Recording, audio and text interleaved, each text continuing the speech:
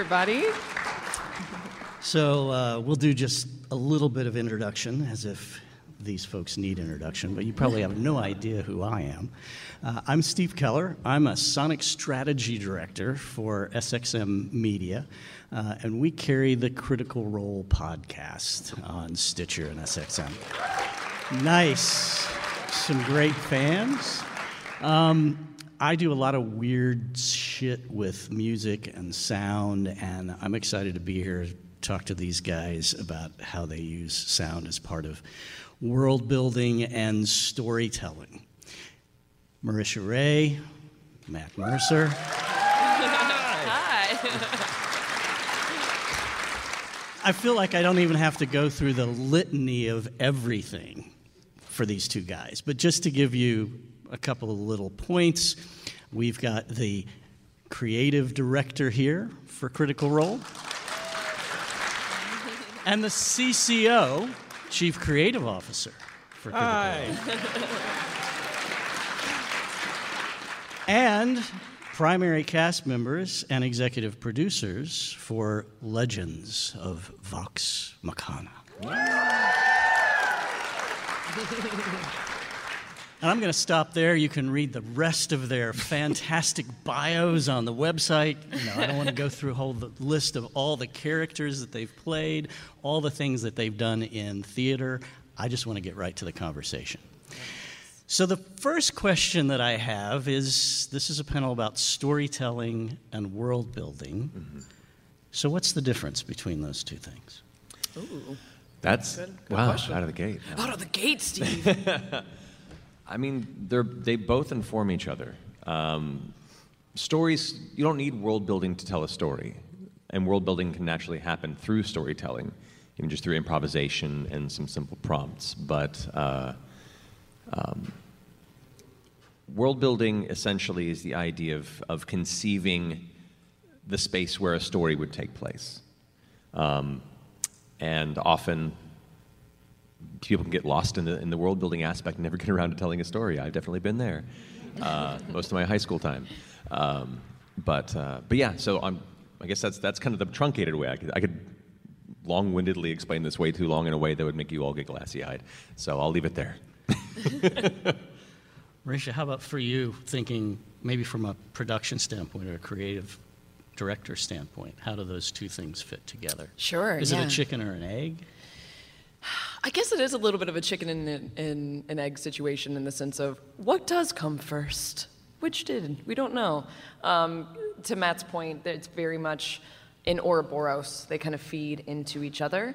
And I don't think that there's any wrong way to go about world building in the sense that if you are motivated by a story first and want to then expand the world through that story, that's totally fine. That's one way to go about it. And then vice versa. If you are more excited about the world building aspect, you can find many stories within that. I do think that is a important distinction, though, that normally your one story, you tend to have a pretty strong linear MacGuffin, et cetera, with a story, but the world can have countless, endless amount of stories within it. Right. And I do think that is something that's very important to keep in mind, and I think Matt does a very good job with that as well with Exandria, where the story that we are telling on the show and the podcast is very much from the perspective of the player characters that you see in the moment. But that doesn't mean that the world doesn't continue to move along, just like the world here. Of course, we all know people who have protagonist syndrome, but much to their chagrin, the world has other things going on in it. Right. And I do think that it's important to try and, anyone who's wanting to build out a world to keep that distinction of like what else is happening that you're not seeing. Yeah, I'd throw into that too, like what we do as far as, tabletop games as our storytelling narrative engine, they inform each other consistently. I try and build enough of the world to where the players feel like they're stepping into a living, breathing space that they can immediately connect with. But so much of the things I have planned often change immediately because the players make ridiculous choices. and take it in directions that I never would have expected, which is part of what makes it so wonderful and organic. It would be so uninteresting to me as a storyteller and as a GM if the players always did what I expected them to do. Then it's just like we're acting out a book. And there's nothing wrong with that either. Audiobooks are great. But for the interactive experience for us, what I love about what we do is it is a constant collaborative game of how do we throw each other off of our axis and see where the next door leads, you know. Try as I might to build a cohesive narrative, they will fight me at every step. And then make something more organic, weird, and for me at least, more memorable. Well, kind of building on that, world building on that, how do you prepare to be, you have to be so fluid. You've got folks that are trying to throw you off your game, literally. So what's the preparation like going into that? For each of you, whether you're a game master or whether you're a character within the game, how does that work? For me, and I've spoken with many different GMs out there, and every process is different. Some people prefer to prepare very little and just kind of wing it and see how it goes, and that can lead to some incredible, wonderful moments too, with minimal amount of preparation. I have some games that I run that way. With our main show, Critical Role, it's a little more challenging. As it's grown, I'll put it this way: it's much easier to build simple world things that kind of have some fun aspects to it for your friends to be silly and play RPG characters around in if they're the only audience out there. When you have a community of hundreds of thousands, if not millions of people that are like putting wikis up, that are like dissecting every small bit of narrow, story inconsistency on it, I have to prepare a little more. So a lot of the work is me building the story in the world for my players, and that's I'm not trying to tangent too much here. What I feel makes what we do so special for us is that we still do it for ourselves. We're not trying to build a product for an audience. We're not trying to make this as good for our audience as possible. My apologies for those of who are audience members here who actually watch our show. We make it for ourselves, and we make it for each other. I build this world and these stories for my friends, and I want them to have fun with it, and that's for me the biggest gift. And then hopefully people like that too. It seems to be going okay so far. But there is an aspect of me also having to, dot my I's and cross my T's that didn't used to be there, because I have to make sure that I don't end up breaking the world for a handful of people on the internet who will be very angry with me if I miss something.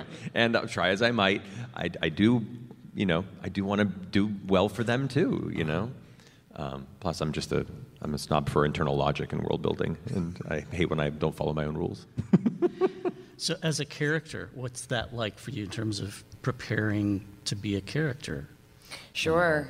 I mean, obviously our job isn't as thick as Matt's when it comes to the preparation that has to be done. But especially as Exandria, over the years, it's gotten a little bit more involved, because we've now been playing in this world of yours for 10 years, 8 years on camera, and then several years off camera. But that also allows us to be so much more involved and invested, and it's so rich now that you can pull from so many different things. Like, especially for those of you who are keeping up and are watching Campaign 3, you can see that there's a lot more ties to previous campaigns and previous story arcs. And it's just because we have that option and that ability to now. And that can be very inspiring in seeing how the world shapes your character and how your previous characters and your previous choices have affected this world as well. We, in our early Campaign 1, left a gate open for a Fae deity to come into the world, and that forever changed it. And we're still dealing with that now, this entity's presence, for those of you who know the Traveler. So yeah, I think it's honestly just such a gift to be able to have such a unique, living, breathing world to lend to so much character development. So you talked about inspiration.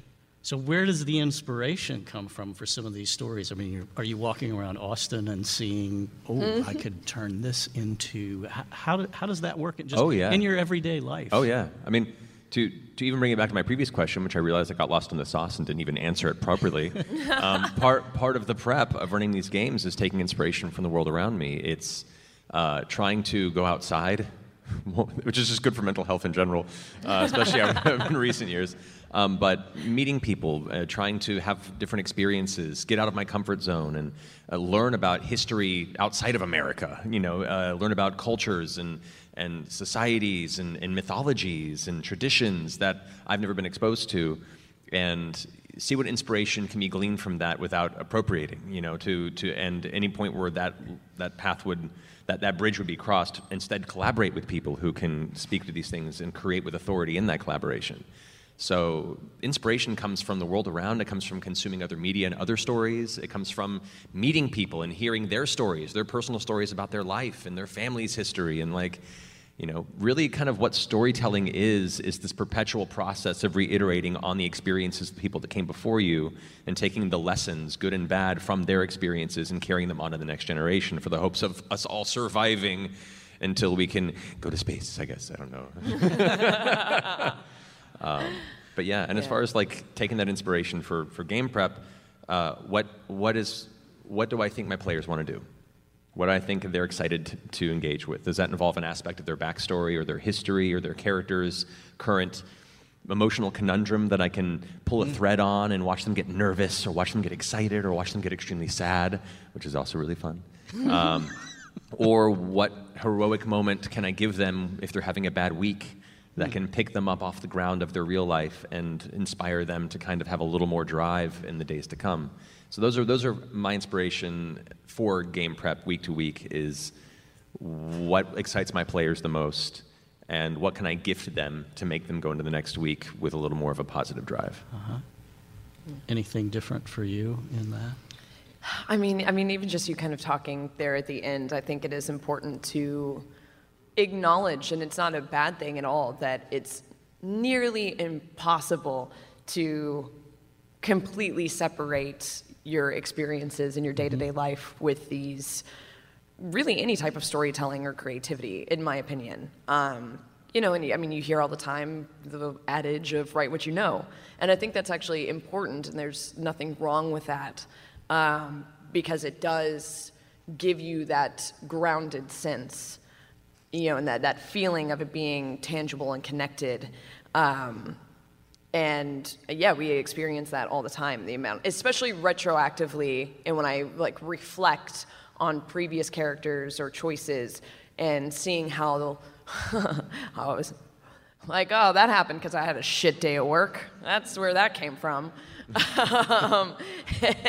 And kind of seeing that. And it's also why now I'm tangenting. No, please. I've done enough of it already. Why I believe that storytelling, but especially role-playing games, can be so therapeutic. And you can use them to explore choices, to work out, to have conversations that maybe you don't get to have or are afforded in your day-to-day life. I am a huge proponent of using role-playing games for maybe kids who might be a little bit more with autism or struggling with other social disabilities, because I think it is just such a great tool to practice those type of social interactions without any real-world repercussions and consequences. It truly is just it's such a great tool. I'm going to go off on a little tangent. Please, join the club. Away. Because my background's in psychology, so we're talking about world building, we're talking about storytelling, but as you both were speaking, the thought came to me thinking about community building. So this intersection of, for lack of a better way of framing it, fantasy world and world building, but real life sense of struggle, pain, joy, and you guys have been doing this for so long. I mean, Critical Role started, a bunch of friends, in 2012, sitting around playing games. This is a community. So there is a piece of it that's therapeutic, and I would imagine for some of the fans too. Yeah. That are a part of that community. Yeah. I mean, does that resonate with you? Does it strike you as part of the process? Absolutely. Well, and especially like at the end of the day, when we're all going to be lying on our deathbeds, the memories that is the only thing that we have left, that we are left with. The memories from your real life, the memory from our wedding, the memory of being here with everybody at South by Southwest. Mm-hmm. At the end of the day, that's not really any different than the very real, visceral memories that stick with me for forever of us taking down a massive red dragon, and in that bonding that we have as players at the table is so deep and real. We talk all the time about the Critical Role cast being really our chosen family, and we would take a bullet, take a sword for any of those people because we've done it in game, and you have that very. Once again, it feels very tangible in a way. It feels real when we've literally been in the trenches with these people in our heads. And I think it's the same thing for the audience as well. It's why we can see such visceral fan art. Because it's like, oh yeah, you were with us. You were experiencing that, in this imaginative realm that we all get to share together in this collective communal mind's eye. So Matt, for you as a game master, is there a part of responsibility for you in terms of keeping the community going? Oh yeah. Thanks for bringing that up. Do you feel that? No pressure. Yeah.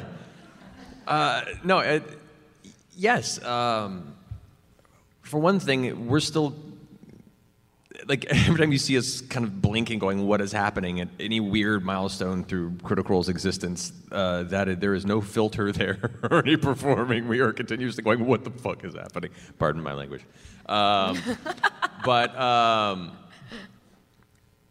having a community rally around this, and it's one thing to have a community that's they like what we do. That's fine. There's a lot of media out there that has that. What I love about this is it's a community that took what we did and what I hoped would happen and be inspired to create their own stories, to find their own communities, to find and make new friends, and in their emergent role-play narratives, find their found families and their best friends and reconnect with their families and discover who they want to be. Maybe it allowed them to really kind of explore the person they have always wanted to be and live in that space for a bit and then become them. There's so many powerful things here that are not just powerful for us, but what I love about role-play games and the actual play communities beyond just us, like Dimension 20, High Rollers, so many other great people out there, is we inspire our communities to enjoy these stories and then go, hey, you can make these too. The reason this is so important to us can also be the reason it's very important for you and the people you care about or will learn to care about through them.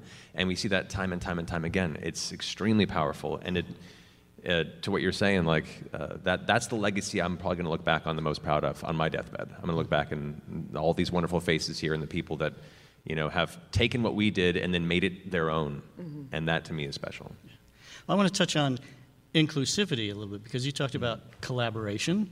And I was at a panel yesterday about inclusivity in designing immersive experiences. And one of the panelists talk about themselves as a designer, as a facilitator, of opening the door to other experiences that could change an individual's perspective of themselves or the world that they live in.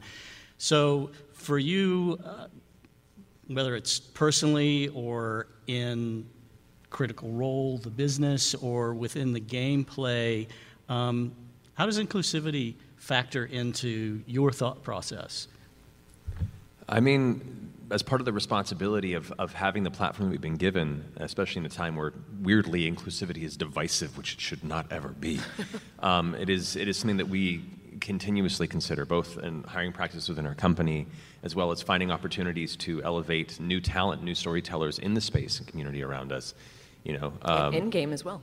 In game is always there. There's the thing. I consider myself very lucky that I was raised by a family and in friend groups that were from all different, diverse backgrounds. And it wasn't until I became an adult and kind of went out into the world where I realized that wasn't the case in a lot of places. And so the creation of Exandria to me was designed to be a space that reflected that inclusiveness that I wanted the world to be. It is aspirational. And seeing so many other creators iterate upon that and do even better work in what they're doing is fantastic. And to be honest, we can't do this forever. There will come a day where we want to take a step back and elevate the next generation, and whatever the New Mutants, if you will, to use a very specific Marvel nerd reference. To pick up the torches and carry it on from there. And so these are all very important things for us to consider in the future. We didn't mean to build something that's going to last this long, but if we're here, there's a responsibility to make sure that we do it right. We only get one shot at that. And so bringing in new talent, bringing in new people with new perspectives, and not just using our platform to show what they're capable of, but down the road, be able to let them take the baton and run with it. Like, these are all equally important. And, we're just one little group of nerdy-ass voice actors, but it doesn't mean that we don't take it very seriously in the impacts we can have in the small spaces that we do. So I want to shift a little bit. We were talking earlier, I'm a sound guy, so I love sound. I love looking at the weird ways that it shapes our perception and behavior. And one of the things that I love about role-playing games is very often we talk about immersive experiences. And when we hear immersive in the context of gameplay, usually we're thinking VR. Usually we're thinking of something that we're seeing and immersing us. Metaverse. But this is about what we hear. Yeah. Yeah. So I'm just interested in some of your thoughts around the ways that using your voice, using sound, using music, you have a record label now. Yeah, that's weird. Scanlan Short-Halt Music. Short-Halt Music. Sound design. It exists. It's real. What? Right. All of that is as part of creating an immersive experience in a world that you maybe don't see unless you see it in your mind. What are the advantages or maybe sometimes the disadvantages of that part of sound in relationship to the narrative that you're building? Should I take this? You take this. Kick it off. I'll tag team off you. Yeah, I mean, early on, especially if you go back to like the early days of Critical Role, you can see where we've grown with trying to incorporate, original music, sound effects, cues, things like that. But even in our home game, you were always very diligent about using music to set the scene. And obviously, I think no one needs convincing that music can be a very powerful tool to set the tone. And then we've gotten very lucky over the years, especially with Campaign 3, and it was very important to me from a creative direction standpoint with the new set that we built, that we were currently on. We were able to utilize projection effects, and Matt has a Steam Deck on the back, Stream Deck. But a Steam Deck is also. Yeah. You also have one of those. I also have a Steam Deck. Stream Deck, powered by Steam. We have a Stream Deck in the back, and that was like a dream that we've talked about that you've had back when we first started dating, about having the ability to hit buttons and change the sound effects, change the lighting cues, change the environment, and being able to achieve that was so thrilling and just very important to something that I wanted to do for this as Critical Role continues to evolve. And everything that we built was basically proprietary. I had to bring in a lot of theme park specialists in order to help us build it out, because in talking with a lot of film and television people, they were like, well, why projectors? Just use a green screen. And I was like, no, because it is just as important, if not more important, that everyone at the table also be able to experience and hear the projection effects and the sound effects, because it affects how we play at the table. Sure. You know, it all feeds into it. Yeah, we could add rain sound in posts, but if we can actually get that feeling and have that visceral reaction if we are caught in a dust storm, maybe on the moon, I don't know. How does that sound? How does that sound? And so many of those moments now, as we've advanced the show, that it just leaves such a strong imprint in my memory. And I think, once again, in the memories of people at home as well, listening, it just adds a little bit more, just that one extra wrinkle in your brain that just gives you that connective tissue when you're able to utilize all of those audio effects. Yeah. I'm very audiocentric.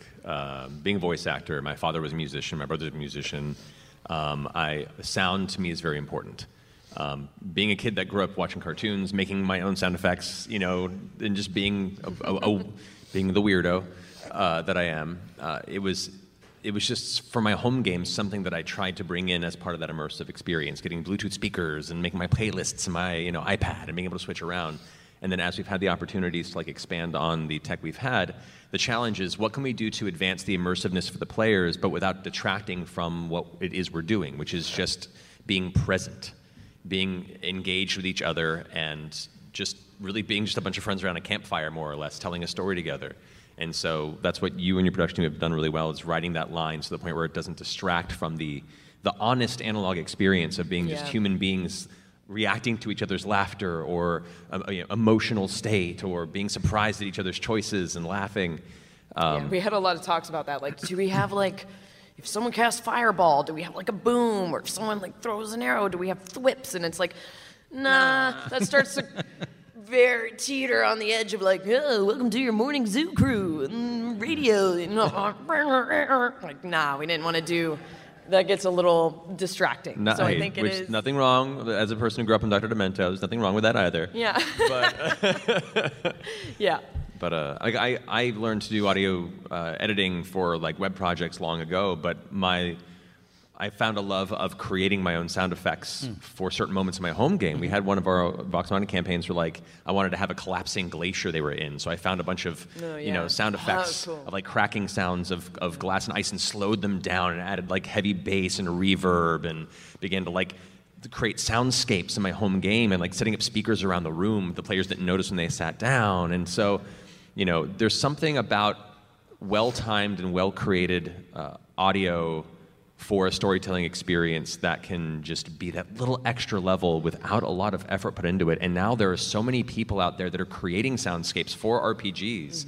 Plate Mail Games is a great resource for wonderful audio soundscapes you can just have playing in the background, of creepy drones of being in a dark dimension somewhere, or the sounds of hammering on metal if you're in some subterranean dwarven enclosure. They just have them ready for purchase. It's $1, and you download a loopable audioscape. There's now wonderful creative people out there creating these for these experiences, and I love that we have that availability now, and it really makes a difference.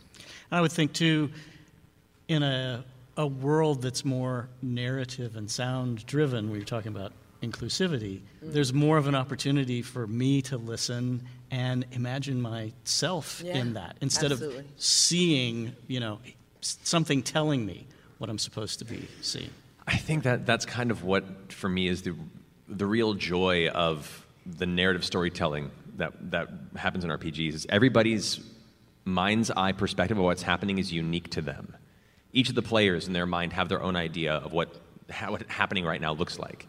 And then we have a community of incredible fan artists that then do their artistic interpretations of these scenes. And often they're not just even more grandiose and cooler than we were imagining, but we get to see 20 different perspectives on this singular moment.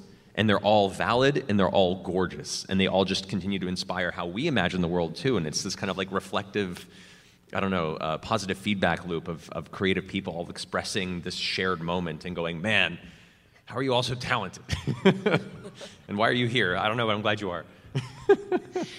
So we're talking a little bit about tech. We're at South by Southwest that has a whole track about tech. Yeah. Yes. I don't want to go too far down a rabbit hole on this, but I'm curious, with all the buzz now around ChatGPT and voice synthesized AI, there's an ooh in the crowd. The This collective is a good pucker in question. the room you can feel. So I'm just curious as to, whether it's your experience thinking about the game or even as voiceover actors, that part of your job is getting paid to voice a script. Mm-hmm. Sure. Where you think ChatGPT fits in? What are, pluses, minuses? How do you prepare for, the inevitable that it will show up? Yeah. I won't ask any more questions. Just go from there. I don't know. Do you want to kick this off, or shall I? You go. All right. Let me preface You this. start. Let me. See if you walk into fire first. That's okay. Let me preface this that I understand that on some small scales, AI technology already exists and is available and very helpful in many different facets of available technology, whether it comes into supporting people with challenges, whether it comes to just making things more accessible. There's a lot of wonderful uses of low-level AI. When it comes to AI beginning to encroach upon the creative spirit of the human being, that's where I begin to have a hard time gauging its utility. When it comes to creating AI art, I'm not saying that a machine can't create something beautiful, but it is iterating on the creative human experience of many other artists to amalgamate something. I think there is utility to some of these AI elements, but I firmly believe that its utility would have to be very careful and should not supersede what makes art magical. And I say art in the sense of all forms of artistic expression. As a voice actor performer, we've already seen many tools online that have community created voice prints where they've essentially robbed me, you, other friends of their voice to put it into an AI algorithm that can say anything, no matter how heinous. And beyond just the commercial misuse of something that is our identity, it's also, between that, deepfake technology, all these different things that can and will be abused, first off, I think we need to proactively regulate this real fast, because it's going to get out of hand if we don't. To get back to your question about ChatGPT and what we do, I'm certain it'll be a useful tool for some people that want to just, experience a digital dungeon master to run them through something. That's fine. But at that point, play a video game. I don't know. There's some really good video games out there. I could see it being fun for some people. But what makes what our storytelling experience and other people who play tabletop RPGs, what makes it so special is the human element. The ability to not just take text and, amalgamate from numerous algorithms an idea that looks similar to what other people may have asked in the past, but to read someone's expression, to feel someone's mood, to see that smile on your friend's face across the table and know exactly what you've plucked in their spirit and pull that thread a little more to draw them into the story. It's so much more than just information when it comes to communal storytelling. So I think I'm interested to see it used as a tool in ways that are responsible. As far as what we do, I don't really see a future of it becoming useful to us, if that makes sense. Yeah, I think the distinction, and what I always try to remind myself, is that the tool, the element of that, it is a tool. And I think that's how we're going to have to kind of really look at AI going forward. And I think, technology doesn't move backwards, it only moves forwards. And I think people are going to have to understand and find ways to work alongside it and with it. Maybe I'm an optimist. I don't see I don't see AI taking over and robbing artists of being artists. I think that we'll always need, like you said, that human condition to bring to artistry, to bring to storytelling. And I think that's very apparent in this resurgence of tabletop RPGs, board games, et cetera, that we've seen in the past decade. I know there's this kind of super dystopian fear that one day we're all going to be, wearing headsets and we're all going to live in the metaverse and no one's ever going to even look at each other anymore. And I don't honestly really see that. I think we have to once again look at that as a tool set.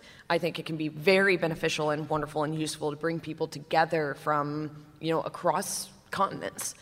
And that's beautiful, that's brilliant. But the more that tech has advanced, the more that people are buried in social media, buried on their devices, I think the need and the resurgence of tabletop RPGs has been a direct reflection of people still craving that human-to-human connection that you just cannot beat or ever recreate.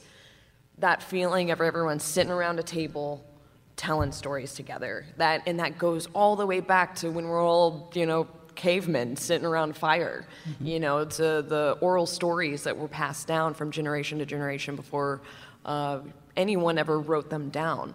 And I think that's something that I don't ever see going away. That's just kind of a part of the human condition and human nature that, at the end of the day, we're still animals that need contact, eye contact, physical contact. And like you said, that laughter, that feeling of being able to react to someone's genuine reaction in the moment. So I think that's important to keep in the back of our heads when obviously there's this fear around AI, that AI can't replace that. Well, and there's the connection that comes from the human voice as well. Exactly. That, let's face it, during the pandemic, we saw a fall off on television watching and a kind of leaning more into listening to music, listening to podcasts. There's something about having, Matt whisper in your ear. And to me, these questions around the ethics of AI is, you talked about regulation. At what point, are advertisers going to have to say, and the voice you just heard was AI generated? As opposed Nothing makes to me shudder faster. I'm so sorry. Yeah. I mean, there's a lot to unpack here, and like I said, I don't want to spend our time going down the rabbit hole, but I think that it does raise that question of ethics around the tension of being really excited about what technology can do, and if you're a designer or a coder, the fascination with how all of that works. But we can get so far ahead of ourselves that we're not thinking about what happens when certain people are replaced, when certain voices are taken and made to say things that aren't representative of who that voice is tied to. I think you hit on the nose there. It's I mean, to quote the great Ian Malcolm, we were so focused on if we could, we never stopped to think if we should. We're advancing at such a rate, and there is an entire industry of tech startups and companies. Maybe not as many after this past week. Sorry. Ouch. Too soon. But that are advancing technology with a lot of excitement and a lot of attention on the positive applications of what they're developing. But the rate of advancement and competitiveness in that space doesn't allow for an equal amount of ethical consideration of how it can be misused or how it can be taken and applied eventually by people who don't have those same moral implications in mind. We're rocketing towards the possibility of a Kurzweil singularity here within our generation, and at that rate of advancement, we're falling behind, and that's scary. And so hopefully conversations like this and the many that are happening in this space are exactly what we need to force people who are in these positions of power and responsibility to consider this as it's being applied and brought into the world. Whether we'll succeed, I don't know, but as long as we keep talking about it. I do think it is important, like you said. And it's so hard because it's moving so fast that obviously our ethics and our moral code is trying to catch up with it. And I think that's okay. And I don't want anyone to walk away. Like, I think for like your home game, if you're like, man, I'm dealing with writer's block, I don't know what to do, you know, in our setting, hey, ChatGPT, can you spit me out 5 examples of Dungeons and Dragons narrative hook, you know, to like help move that along? I think that's great. I don't want anyone to feel like that is some sort of like a hindrance or you're doing a bad, because you know, that's fine. I think it's going to be about all the fine lines and the distinctions and the regulations that are really just going to have to be kind of mapped out over time. Yeah, using it as an ethical tool. Yeah. Well, on another topic that might have a little tension around it, just want to explore in terms of Critical Role, podcasting, how Critical Role is developed into its own brand in a way, the extensions that you're doing. You know, I play in a world where advertising is really important. Yeah. So just thinking about advertising and what that means for your brand, thinking about the podcast, what are some things that you see as benefits, and what are the call-outs that folks need to be thinking about or cautious about? And by folks, maybe I mean brands and advertisers. What do they need to be thinking about if they approach you about advertising? Well, don't be a dick. There you go. I mean, you know, when we started, all of our content for our show is free, and we've wanted to maintain that this entire time. We want to make sure that our content is available to anybody, regardless of their current economical situation. As part of that process, to maintain a business and keep the lights on, we have to deal with sponsors and advertisers. That has been its own journey of learning as we go as well. There have been some partners that have been absolutely wonderful. There have been some partners who have shown to be a bit prickly, and maybe the relationship didn't work out. There have been some people that were great, and then we discovered things about their business practices that made us feel really icky, and then we stopped working with them. And what that's taught us as we built our company is to make sure that, one, anybody that we work with, we have to all converse about an advertising partner, a sponsorship partner, and ensure that it's someone we're all comfortable working with. That involves a lot of research. We have people in our company that part of their job is to do deep dives on a lot of these companies and make sure that we at least align in our morals and ethics. And that I guess I want to tell advertisers out there, once again, don't be a dick. And also, I don't know, make it. If it doesn't fit with our usual brand, at least make it fun. You know, we had a bidet company almost work with us, and I'm really sad it fell through because that would have been really funny. For those who don't know, it's even better if I don't give you context. Yeah. It's even better. It fell through because they sold out of their bidets because of the pandemic and didn't need to advertise. That was the funniest part about it. They were like, "Sorry, we don't need you." We're like, "Well, good for you." Like, hey, yeah, get it. I Hell guess. yeah, get it. 2020 is weird. But also part of that is trying to make it fun, you know, and that's where Sam Riegel, our friend and cast member, is the person who became the self-appointed corporate shill, as he puts it, that has to do our sponsorships and a lot of our ad reads because he knows how to make a spin on it. Even things that were like, this is a weird fit for our brand, but they seem nice, and you know it'll fund this other thing we're doing. So, Sam, be weird, and he becomes weird and doesn't tell us what it is beforehand. We don't know what the advertisements are. If we're involved, he often says like, bring this costume piece. Yeah. You know, like, why, Sam? He's like, you'll see. And we're like, really, man? So like we're not seeing the ad beforehand, and that creates also a weird spontaneity and him pranking us on a near weekly basis. And is that a collaborative process with the brand, or does the brand not always see? It's collaborative unless they tell him to do whatever, and which does happen. Unless they're a dick. Yeah. And then, We do have a few brands, or have had a few brands approach us, and they're like, we don't want this, because as part of our process as well, we will send them examples of how our ad reads are. And sometimes we've had a few companies come back and they're like, no, we just want you to read it straight and deliver our copy. And we'll be like, with all due respect, no, we're not. If that's the case, then we might not be a good fit and we're not the company for you. You can go to literally any other YouTube or podcast and get that type of delivery. So yeah, it is, capitalism. Yep. Capitalism. We live in a capitalistic hellscape. It's this one system we got. So if we're going to have to play that game, we want to do it our way and do it fun. You got to make it fun. Play that game. I see what you did there. Yeah. Clever. So we're going to open it up for questions here in just a second for you guys. But I thought maybe just close, thinking about the journey of just enjoying playing the game, then turning it into a business, keeping the business fun.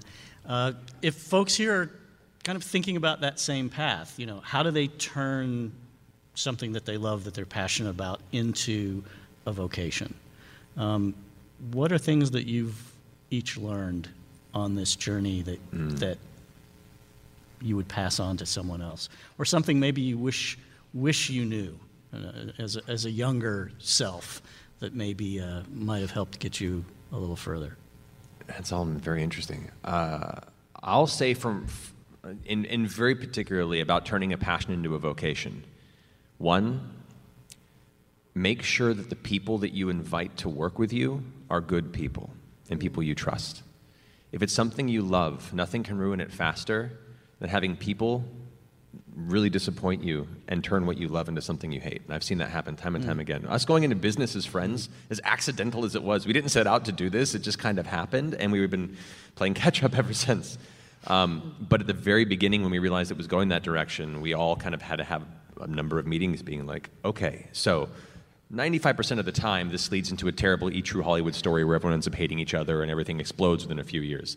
How can we not let that happen? And it was us checking in with each other constantly, us making sure that we operate out of mutual respect more than opportunity, and to make sure that before any moves happen, we all have to agree upon it unanimously. And so if you're going to do something like this, make sure that anybody that you work with is someone that you trust, and make sure that you take the time to check in with each other if there's any possibility of contention.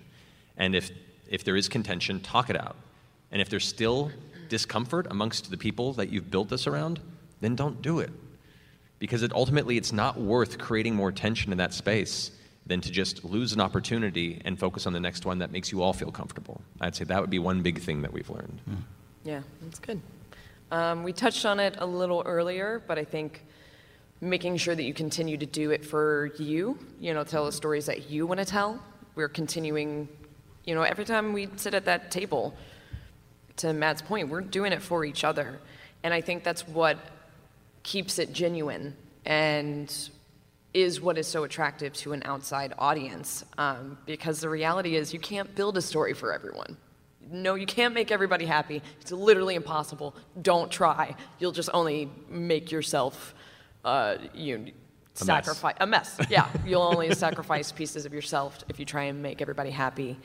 So if you build it, they will come. Keep that in mind, and people love to see that genuine expression that you want to tell. And beyond that, I would say, just keep an open mind. Sometimes it's a little bit more important to follow open doors than to try and break others down that might not be available to you in the moment, or if the opportunity isn't presenting itself. To Matt's point, when we started this, we didn't anticipate it turning into a giant company, multi-million-dollar venture with 40, 50 employees that we have now. That was not the intent.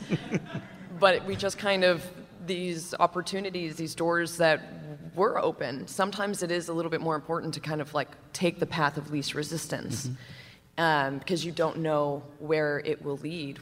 If you would have told me, I moved to Los Angeles when I was 19, and I envisioned my life like doing auditions and reading for casting directors, and maybe one day I'll win an Oscar. I'm so glad and so thankful that I didn't get stuck and be so narrow-minded that I didn't explore other ventures and opportunities, because it never would have led to what we're doing now. And now this is like, we're doing what we set out to do, which was make content, tell stories. It's just not necessarily in the ways that I ever thought it would be. But this is, we're living the dream. To add to that too, even things that might even be tangentially related to your passion, or things that, could seem like it's a diversion for the time being, the experiences and the skills that you'll learn in a lot of these experiences will help your true focus in ways you'll never, ever expect. I helped friends with web series years ago and learned to edit video and audio, and was like, I'm just doing this for video content, doing some fun stuff. To this day, the experience I learned in that has helped me in developing these soundscapes for my home game, to allow me to create video art projects for friends. And just the perspective on the pacing of editing has helped me in how I run my stories, and how to create pace, and how to build tension. And you never quite know how those side ventures might end up really informing and improving your main venture as you go. Yeah. Just make sure you're doing it with people you trust. Yeah. This industry is rife with interesting folk. Skills will always come in handy. Yeah.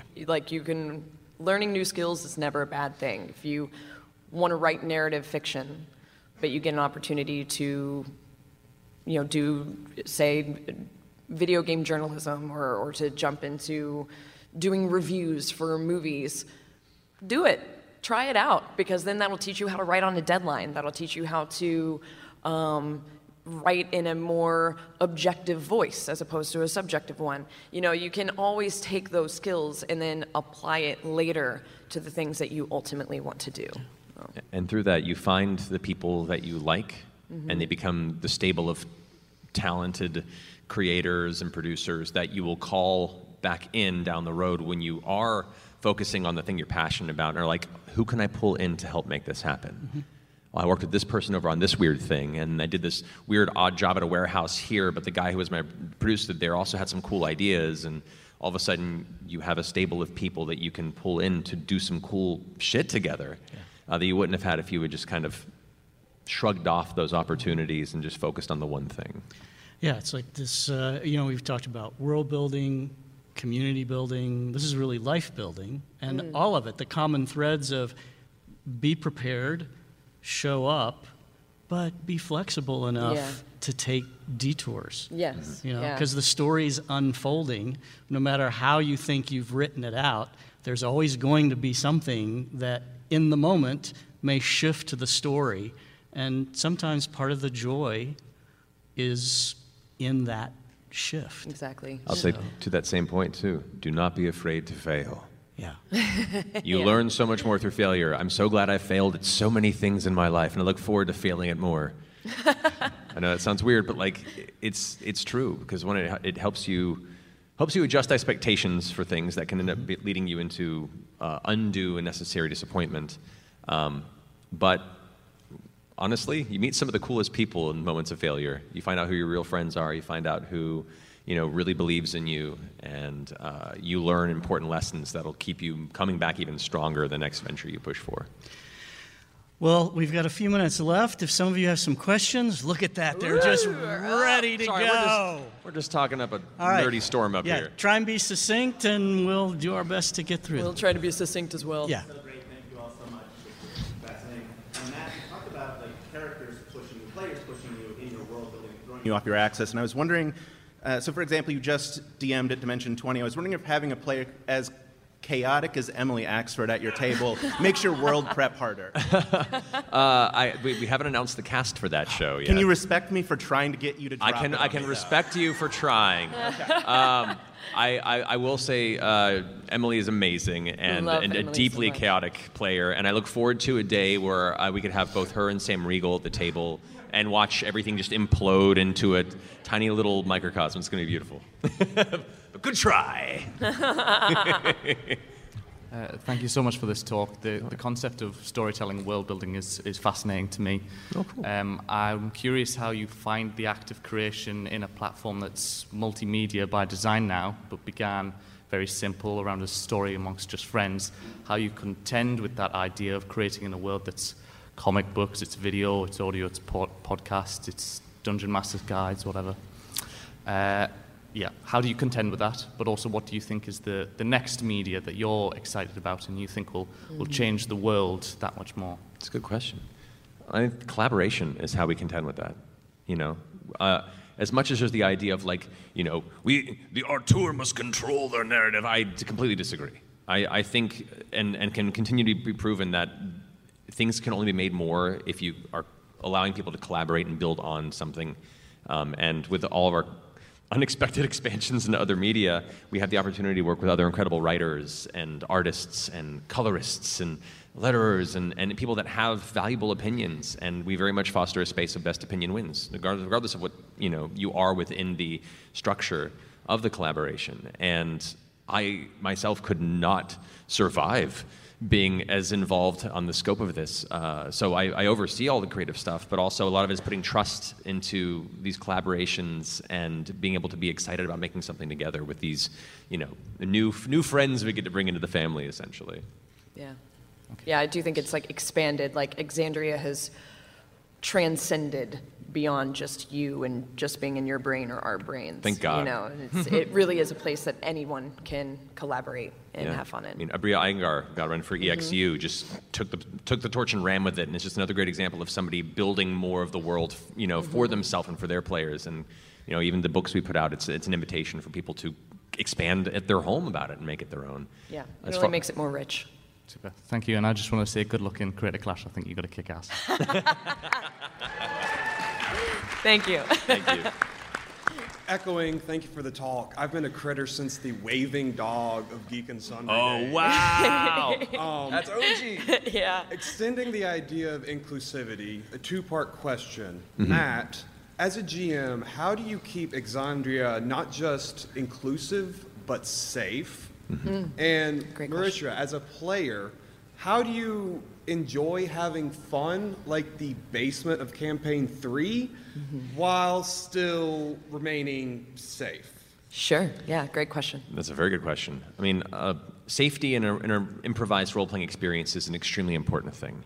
And while you don't see it on screen, because we've known each other and played for a while to where we know our boundaries and we also know what we're interested in exploring, anybody who goes to a table with people, I recommend looking into safety tools to make sure that everybody is on the same page of what goes and what doesn't to everyone's comfort zone. Because if that isn't done, there's a chance sometimes that it can go into very, very unfortunate territory and be traumatic when you're raw and in those zones. For me, it's having conversations with the players the same way, like checking in with them. If something intense happens in a session, talk to them after the episode and make sure they're okay. Is there anything they'd want to veer away from? Is there anything they, are you comfortable pursuing this narrative? And kind of just knowing each other really well, we kind of have a good instinct for each other. Yeah. When it comes to building Exandria, it's just a reflection of that. It's an extension of wanting to build a safe space that can still tackle harsh narratives and interpretations of a lot of the challenges that we deal with on a global scale here, but making it able to be tackled by heroes in a way that I hope inspires us to rise up and try and tackle these things in our actual world as we go forward. Making it safe is also listening and learning. I make mistakes all the time, but I listen to feedback. I look at how people enjoy what's online and adjust where I need to and hear people when something makes them uncomfortable and learn from that experience going forward.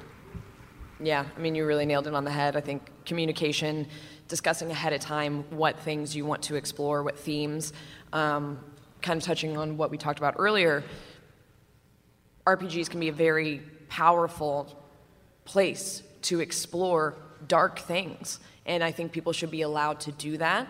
But before you jump into it, just have that discussion. If you want to, play with anything that might walk those edges, or people want to learn with empathy, that should be allowed. But just making sure everyone is clear of what is happening ahead of time will go miles. Awesome. Thank you. No worries. Thank you. Hey. First off, thanks for the years of great content. I've been a critter since just about the beginning. I was a couple months behind, but That's it's awesome. been great Hell yeah. to follow the stories. Thanks for So coming. my question goes back to the world evolving in the background from the story. So Matt, like in campaign 3, you've brought in a number of retired characters. How do you decide when to either name drop them into the current campaign or bring in the character completely? And Marisha, how do you, what is your thought process when those characters do come into the story? Holy shit. That's my thought That's a process. succinct Yeah. I mean, for me, from my standpoint, there's an exciting aspect of being able to drop that on a player. Like, it's an opportunity that not every GM gets. I haven't had it until Critical Role, because every campaign fitted away in Friends. We never did recurring campaigns in the same world because friend groups would change, people would get busy and move away or have jobs and have kids, and it was just hard to do. So for me, it was an exciting thing to possibly be able to do now and be like, hey, you know that character that you loved and played years ago? Now they're mine, and now they're talking to you. You know, that's cool. But a lot of it was informed by the players, actually. It was like the Laudna's backstory and Orm's backstory that let me know which characters were going to be woven into their narrative just by the nature of what they created. So this is another example of player informing world building and player choices informing story. So they kind of informed things I was going to bring in based on their stories and wanted to go through the nervous aspect of studying their performances and not ruin their characters when they show up to them. That's a little nerve-wracking.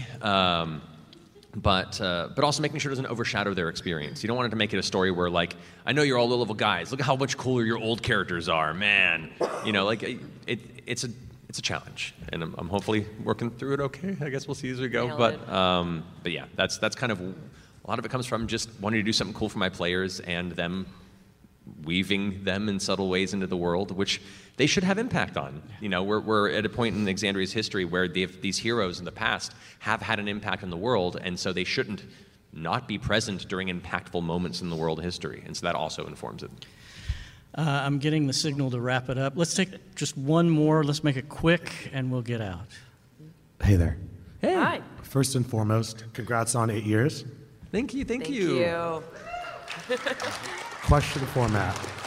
So, as a GM, you want to give your players agency to create their characters while you're world building. Mm-hmm. There are some abilities, there are some feats, there are some spells that are widely considered game breaking. Are there any you discourage or ban, and how do you go about making that decision? In my game, I don't have any that are discouraged or banned, but if the player wants to do something that I feel might be challenging to the narrative, I'll talk with them about how it's used. I mean, a lot of it, once again, it's communication with your players. You know, I don't want to tell a player that I like playing with, no, you can't do this. But I can explain to them why I'm reticent for it to be used or misused and exploited in the way that makes it so challenging, in the way that it makes it, you know, that have a conversation like this. And so the ultimate job or ultimate goal of this is everyone have fun. And so the question is, does this ruin fun? Does it take fun away from other players or from me? And at any point it begins to do that, then you have a conversation and say, hey, this is starting to bother things a little bit.